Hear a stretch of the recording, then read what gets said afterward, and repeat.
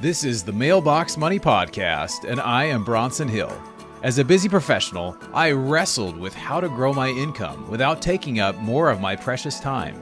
I learned that managing real estate, actively trading stocks, or being unable to scale up investments is not passive investing. This is the place where you'll discover new asset classes, develop investing skills, and learn from experts how to become financially free with less work than you thought possible. And now, get ready for truly passive income. So you might be wondering today, what is the right thing to be doing with our investment? Should we be waiting? Should we invest? Should we hold cash? My friend and guest today, Buck Joffrey, is a former physician, former surgeon that turned into a real estate investor and now has raised around $1 billion of assets to buy multifamily and other sorts of alternative assets. And he interviews economists on his show, the Wealth Formula podcast, and he works with high net worth individuals. So I'm really excited to have him today. Buck, how are you today? I'm doing good. How are you? I'm well. Yeah, we were just talking kind of before we got started, just kind of how things have changed a little bit. We're kind of mid-December 2022, and it feels things have changed a little bit. The tide has changed. The music has stopped a little bit. Have you kind of seen that as well? Oh gosh, yeah. It's everything's frozen. It's frozen. The thing is, like markets, it's like every other market. Markets don't like volatility. People ask me, well, does this mean the end of, deal flow? No, the answer is people have always made a ton of money in real estate, right? They always have. Even when in the 80s, when there was double-digit interest rates, it's not how high they are. It's not the absolute number. It's all about the volatility. That's what's killing everybody. Yeah. It's less predictable now than it was, and I think a lot of people just have a lot of confusion. We're seeing some of our larger investors that are really taking this time and investing a lot right now. I think it's a very unique time that in the future of interest rates, when and if interest rates drop, we could look back and say, yeah, I wish I may have bought a little more, but the confused mind will say to wait. But we want to get more into that because I know there's a lot to talk about. You bring a lot of economists on, and I consider you an economist yourself. I definitely want to get into that, but I want to share a little bit more of your story because I think you have a very compelling story where you were a plastic surgeon and you're making great money. You're kind of living the dream, according to probably a lot of people, and I'm sure even your parents and other things. Hey, this is great, and then you decide I'm going to become a real estate investor. So talk to us and no longer be a physician. So talk to us about that process and that journey and kind of how that went for you. Well, yeah, the journey is kind of, it's kind of funny. I mean, I started out, I think, the way a lot of people who get good grades do, which is, trying to figure out what to do with it. And what does everybody do who gets good grades in high school? Well, they end up going to a good college, and then they try to figure out what they're going to do for a living, like what kind of job they're going to get, right? And when you look at the options for those good students, it's usually like some kind of med school or law school or business school. And I think I was just kind of in that trap. And I liked science. Not initially. I was like a history English guy for the first couple of years, and then took a huge 180. Ended up being a molecular biology, biochemistry person. And I think it was just because I got a little bit more challenged there. And then again, it was like, okay, well, what do I do next? So I go to med school, right? It's a conveyor belt of our educational system. And I went to med school, and then the next thing you know, what do you do with that? Well, I don't know. I actually started out as a neurosurgery resident. I was doing brain surgery, right? Wow. And but the hours sucked. So because stuff happens when it happens, right? You're just like, hey, we gotta somebody needs brain surgery right now. yeah. Brain surgery. Yeah. Brain trauma can never wait overnight. So I was like, okay, even though I was into it, I thought it was interesting, but I was like, I just can't do this. So ended up in plastics after doing another residency. And really from there, I think all along this line, I just didn't even realize I was an entrepreneur until I accidentally read Robert Kiyosaki's Cash Flow Quadrant. And I say accidentally because I wasn't interested in finance at all. It's just one of the few books that was actually available in the airport in Puerto Vallarta when I was coming home from my honeymoon right after residency. So I read that and I was like, whoa. And it wasn't immediate that I wanted to become a real estate guy, but what was immediate was, wow, there's this whole new world out there that I had no idea that I could make my own. And it doesn't have to be being a doctor, being a lawyer, that kind of thing. So, Yeah, no, it's interesting. I want to stop you for one sec. So I liked, the book Rich Dad Poor Dad is a great book that a lot of people that are real estate investors say, yeah, that's what kind of helped me get my start. To me, I was like you, it was really Cash Flow Quadrant, that yeah. second book, that really kind of got me to figure out, oh, wow, like I'm doing this wrong. This is actually how you develop cash flow that can cover your living expenses. And this is the Mailbox Money Show. So we talk about that, like making money while you sleep and how does someone actually do that? But those are skills that you don't learn as a physician. No matter how smart you are, and even sometimes the things that make you successful as a physician, proving and testing and whatever, it's a whole different skill set to develop passive income. Yeah. So, hey, how did you make that, start to make that transition from one thing to the other? Well, I started making a lot of money doing surgery. I was one of the busiest cosmetic surgeons in Chicago very quickly, and then I What was kind of what kind of surgeries was this, like a I cosmetics, all did a lot kinds? of I did facial plastics, so like facelifts. I did liposuction. I did fat transfers. I did a lot of Okay. stuff like that. So, but it was really high volume. Did a lot of it. And and when I started making money, I started trying to the next thing you know is, well, where do you invest it? What do you do with it? And my dad he still is, he's in his 80s, but he's a real estate guy, but he's an active real estate guy, just buys apartment buildings and houses and that kind of thing. He's been doing that since I was a little kid. He wanted me to go into real estate, and had when I told him I was going to med school, he actually was like, why are you going to do that? Don't you want to make any money? So So your parents weren't encouraging of med school. Like your dad was like, "What are you well, doing? my Like, let's mom just." always wanted a doctor just so she Yeah, my son's a have a doctor, right? doctor. But my dad is extremely practical, and he's like, I make more money than all the other doctors out there. I guarantee you. And I didn't really care what he said. I wasn't doing it for the money, but when I got money, I was like, okay, well then maybe I should, buy some apartment buildings. So I bought some apartment buildings initially in Chicago, and that they ended up doing really well. And then I got really interested in learning more on the topic of real estate. And I started listening to podcasts and that kind of thing. When I found I was in these podcasts that, there were certain podcasts that I thought were really good, but only some of the topics really related to me as a guy who's already making, seven figures. I wasn't trying to figure out how to escape a cubicle.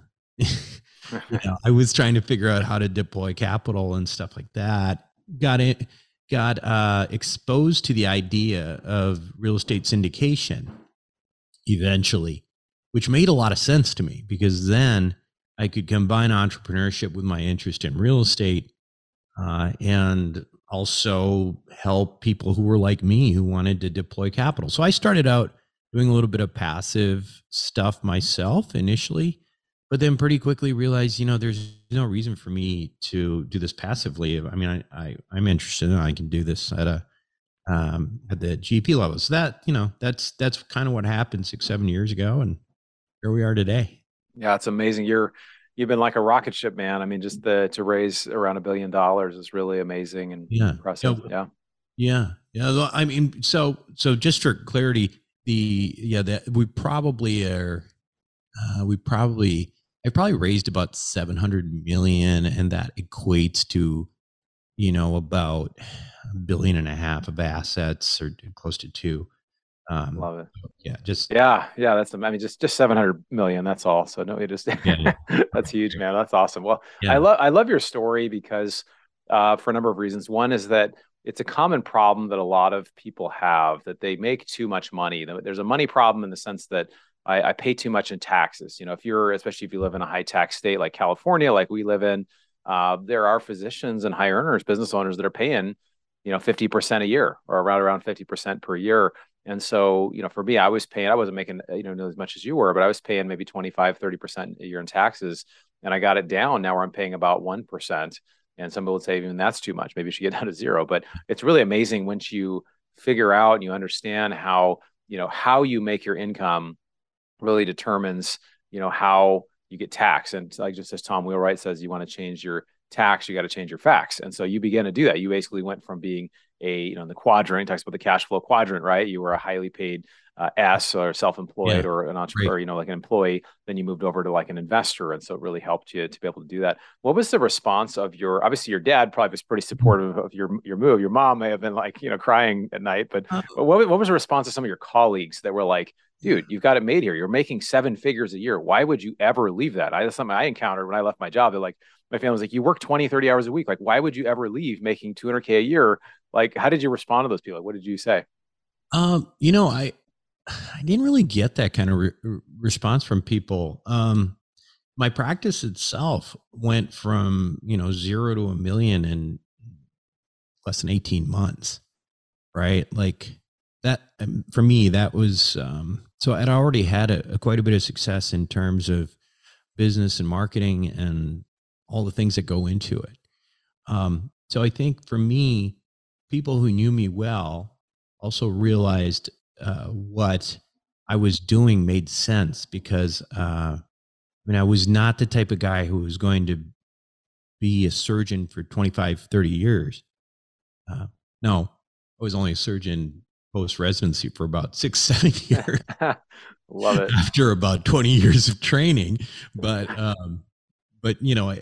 that just wasn't me. So, a lot of people, I think would like to make that move, but they invested so much time into education and training and all that, that they wouldn't actually make the leap. For me, I have a little bit of ADD. So like okay, well, I'm not super happy doing this, so I want to do something else. And okay, what did I have going on at the time when I did this? I mean, I was married for a little bit over a year. We just had a baby. Uh, and at that time I was like, okay, well, I got plenty of time to screw up. I can always go back if I want to. Right. So that's what I did. Yeah, that's what I figured too when I was getting ready to leave. And I think it's leave my job is that I thought, if it doesn't work out, I could always go back and find another job. And I think that's the concern a lot of people have. Especially, it's the weirdest thing when I didn't really come from an entrepreneurial family. And Mhm. so like everybody's a teacher. Like my dad's a teacher, my mom's a teacher, my siblings are teachers, everybody, like my aunt and uncle, grandmother, everybody's teachers. So like, it's all about the safe, secure job, right? So it's the opposite of the like rich dad, poor dad, like get a safe, secure job. And how do you actually leave and go the other way? But I Mhm. think it's the same thing that exists for people that maybe are later on in their career and they're like, I've got enough, but it just feels kind of scary to take the leap. Do you have any advice for people that maybe are doing this from a passive standpoint that are like, I've got enough cash flow or I'm getting there, but how do I actually know when it's the right time to leave a job? Well, I will say that I actually don't believe that everybody should leave their job. No, I think Right. that um, to a certain extent, I'm guessing you probably have a lot of entrepreneurs who listen to you, knowing from the entrepreneurs organizations and stuff. But you guys would probably agree with me that a lot of times you're born this way, right? You have a drive that's a little bit different, a little bit of shiny object syndrome or something like that, Yeah. where you're constantly like striving towards something else. One of my friends who is like one of the most incredible entrepreneurs I've ever met. I don't know if you know George Newberry. Uh, No, I don't.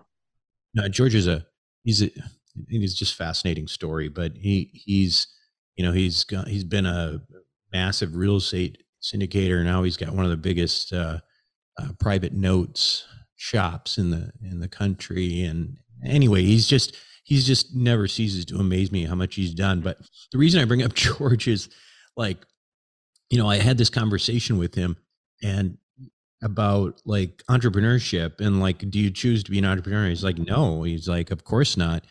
It's actually kind of a curse, right? because for those people who are really driven, a lot of times they put their families in a lot of stress, right? I mean, like, and so that's Mm. part of it. And then a lot of people think that entrepreneurs are in it for the money, but George said it best.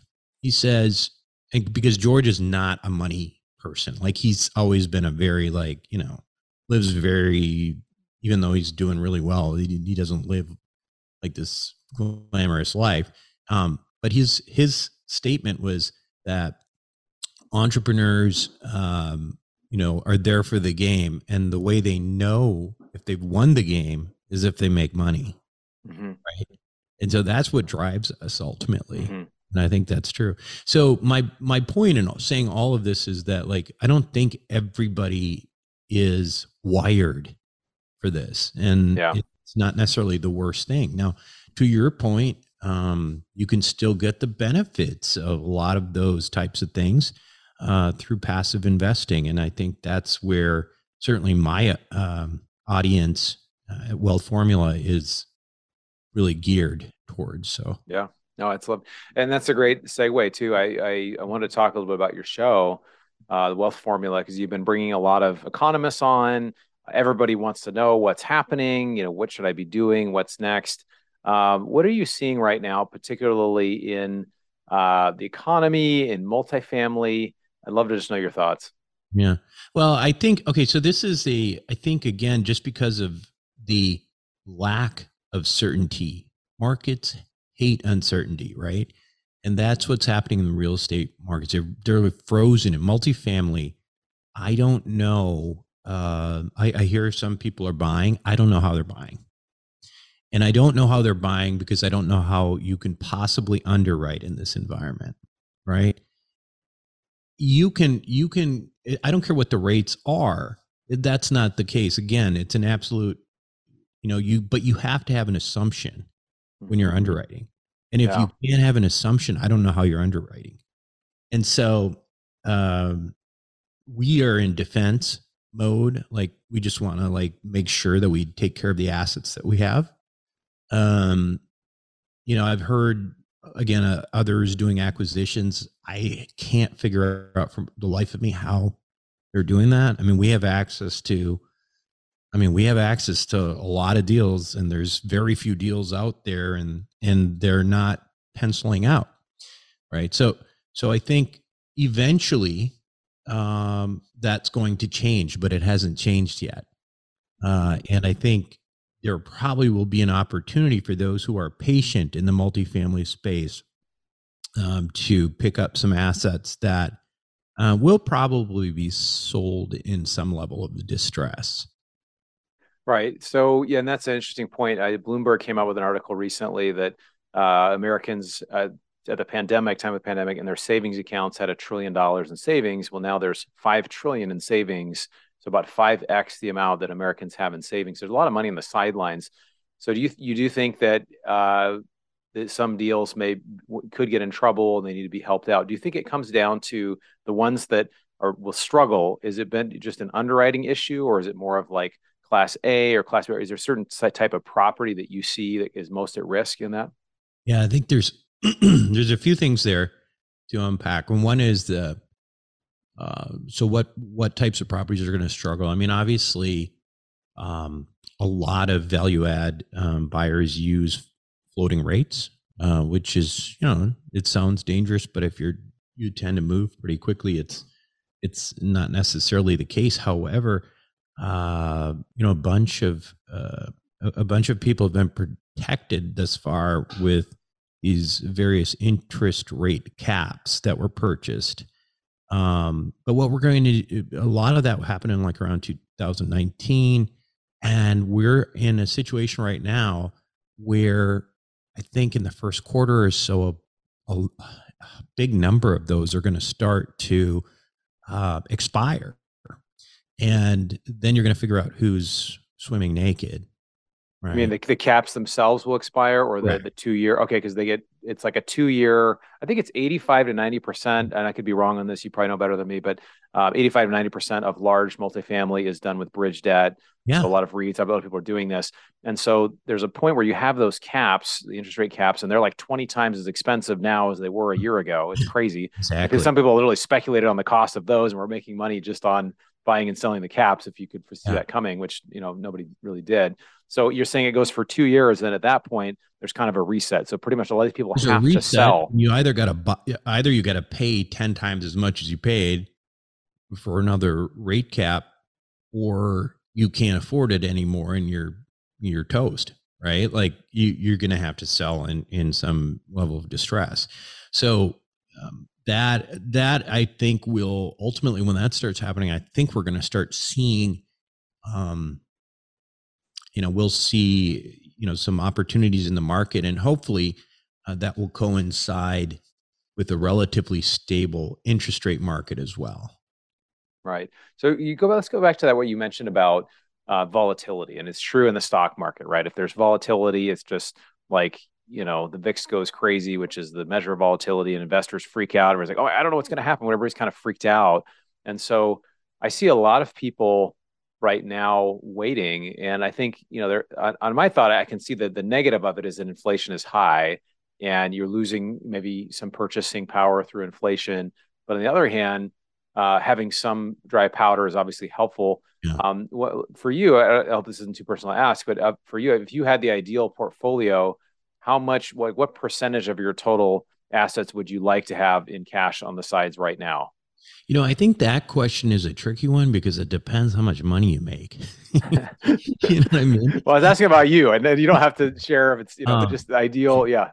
I'd like to have more cash than I do right now. Like most real estate investors, I am hugely incentivized by the government to dump massive amounts of money just into real estate, right?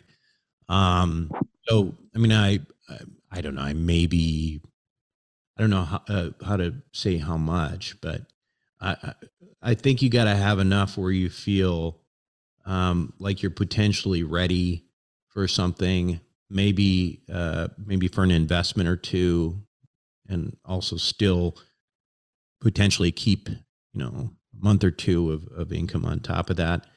I don't like cash in Yeah. general, so I don't Yeah. have much. That's why I don't stock it around much, because right now, especially in an inflationary environment, you're literally losing. I mean, that you want a way to guarantee losing money. It's like keep cash, right? Like Yeah. Yeah. 9% a year. Yeah. And this is the point kind of that I see everybody, it's like the confused mind says to wait. And I'm like, I don't Mm-hmm. know. I mean, the loss of purchasing power over the next 2 years. And I know you do things So like the yeah, ATM fund, and you do things like, real estate, you're doing these alternative yeah, assets. You had a private deal you had recently, and your network you sent out. And so just, having other things that the idea of cash is trash. And I think a lot of times retail investors are just, I'm just going to wait. And I don't foresee a situation where having 50% of my net worth in cash being a good idea. Like at any point now, I'd like to have about 95% invested in deals and like 5% available, right? It sounds like you're kind of similar to that. yeah, yeah. I mean, I can do the numbers, but yeah, I'd say probably that's fair. But I think the other thing to think about right now is, I think you alluded to, there's other things outside of real estate, and you're right. Like we're very specifically searching right now for opportunities that are, really not related at all to the markets, and that are potentially recession proof because they are needed type investments, things that you can't live without, or countries can't do without, and that kind of thing. So there's that. There's an opportunity, obviously, um, for some all market. There's a lot of things on sale. I mean, if you're a Bitcoin person, buy some Yeah. Bitcoin now, because it's not going to stay at 16, 17,000, right? So, and actually, we're looking into an energy, an alternative energy system for mining, And right now is a good time for mining too, if you're interested in that kind of thing, because mining equipment is priced based on the cost of Bitcoin. So, Yeah. right now it's pretty damn cheap compared to where it was, 6 months, a year ago. So there's lots of opportunities out there. I think it's important not to get, as an investor. I mean, ultimately, yeah, I am largely a real estate investor, but as an investor in general, you really want to make sure that you're not, a one hit wonder. Yeah. Well, and it's really a good point, Buck. And I think this is something that you do as well. Is that we're both real asset investors. So real estate is part of that, and there's other things. And it's like you kind of if you just sit there and all I do is multifamily. Well, maybe multifamily isn't the right deal for you to do based on your goals and your objectives right now. But maybe other types of investments, energy, ATM machines, private deals, private equity, venture, and there's all kinds of stuff out there that we're getting into one that's kind of a technology around oil and gas that's really exciting. So there's things that are like really kind of unique that are out there. I wanted to ask you I got a couple more questions to ask you because I just think you're like the most interesting man in the world, Buck. You have like so many interests that you do, but I need like a mirror or something. I know. I see the Dos Equis in the background there somewhere on the wall. Right? But I wanted to ask you, I know you're big into kind of like me, you're into biohacking and health stuff. And I mean, we've talked, about, a lot of the, Peter Diamandis stuff and the life extension programs and all this. Talk to us a little bit about that and just what do you think kind of the layperson needs to know about, just some of these trends that are coming out now, because I've understood that from the time there's a new medical discovery, it can take 19 years until that actually is in common practice. But there are other things like supplements. There's things that are out there like tests and continuous glucose monitoring that I know you're involved with. Can you just share a little bit about kind of what people should know about, the first wealth being health? Yeah, well, I think the one thing that if you're not following this topic of longevity at all, I would highly encourage you to do so. Like would be my first thing, because I do think we're on the precipice of something that's really is going to change the way we live and change mankind. I really do. The the fundamental change in thinking for longevity scientists is that all of what we consider causes of death, whether it's cardiovascular disease or cancer, diabetes, or whatever, these are ultimately symptomatic of one primary disease, and that is the disease of aging. So that if we can tackle or combat the aging process and that disease, we therefore can potentially live a lot longer, because we're actually dealing with it at the source. The source problem is aging. It's not the disease. And there's a huge amount of money going into that research, enormous amounts. And you can imagine who's dumping all that money into it, because, obviously I'm a, Gen X guy. I was in college right around when the internet was just invented.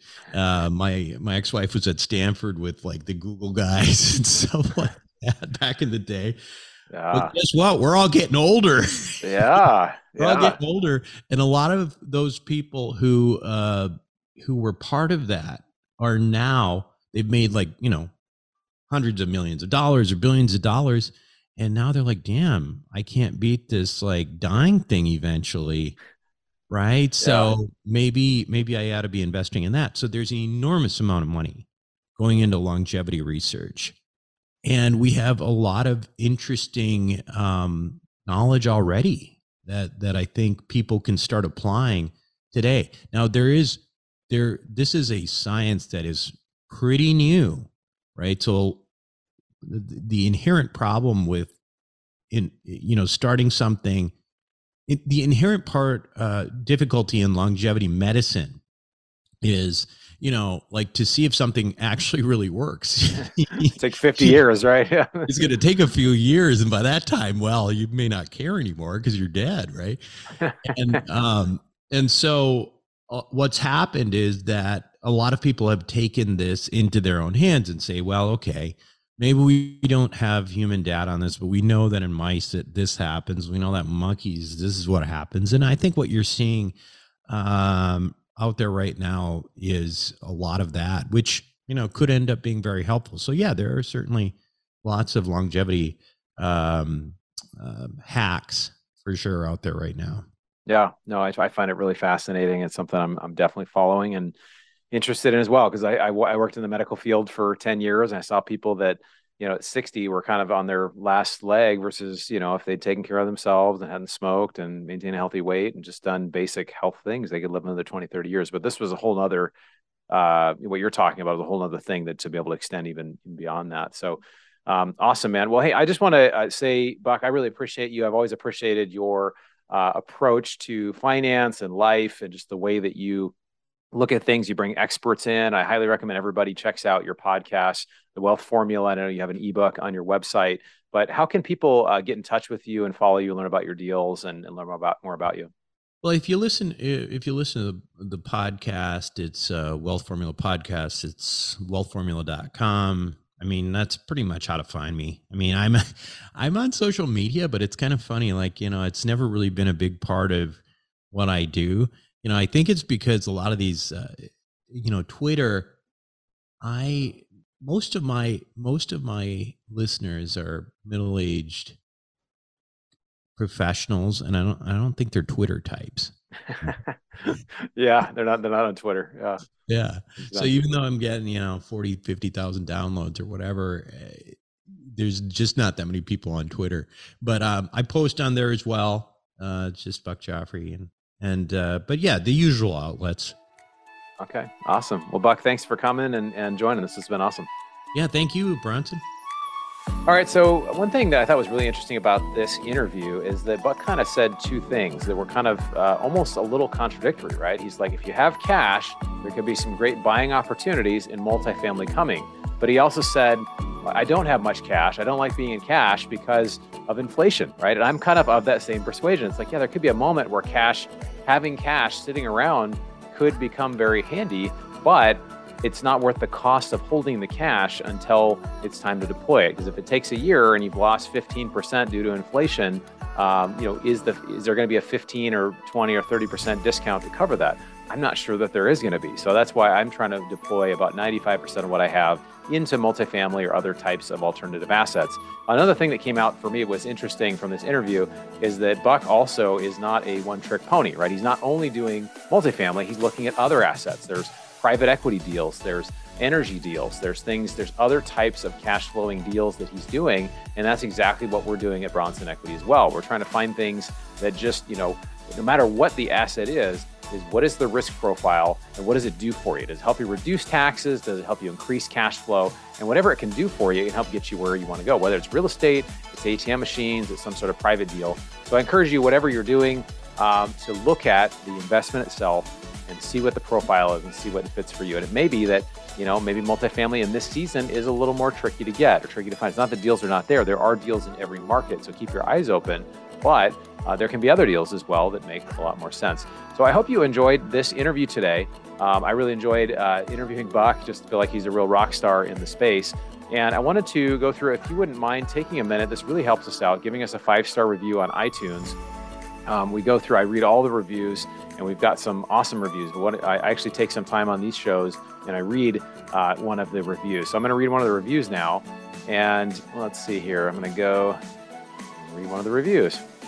Okay, so this is from, I promise people don't put their name on here, but this is, says, you need this show. Bronson is an amazing investor, a genuine guy who shares great wisdom about life, investing, and so much more in the show. I've learned so much from Bronson over the years and look forward to tuning in this show every week. This is from Cody. I believe it's Cody Laughlin. Doesn't say last name. It's just kind of a lot of people are doing code names on here, but I will go through and read one of these. I try to read one at every time we do it. So please go in and give us a 5-star review, The Mailbox Money Show. And we'll look forward to seeing you on the next episode of Mailbox Money. If you have not joined our investment club, we've got some awesome things in the pipeline that you got to check out. So check that out at Bronson Equity. We look forward to catching up in the next episode. You've been listening to the Mailbox Money Podcast. For more free resources, articles, and videos, go to bronsonequity.com. There you can download your copy of the special report, The Single Best Investment Strategy During and After a Pandemic. None of the information shared here is an offer to buy a specific investment, and this is for educational purposes only. Consult your financial, legal, and tax professionals and use your own common sense before making any investment decisions. Thanks for joining us, and be sure to tune in next time for more Mailbox Money.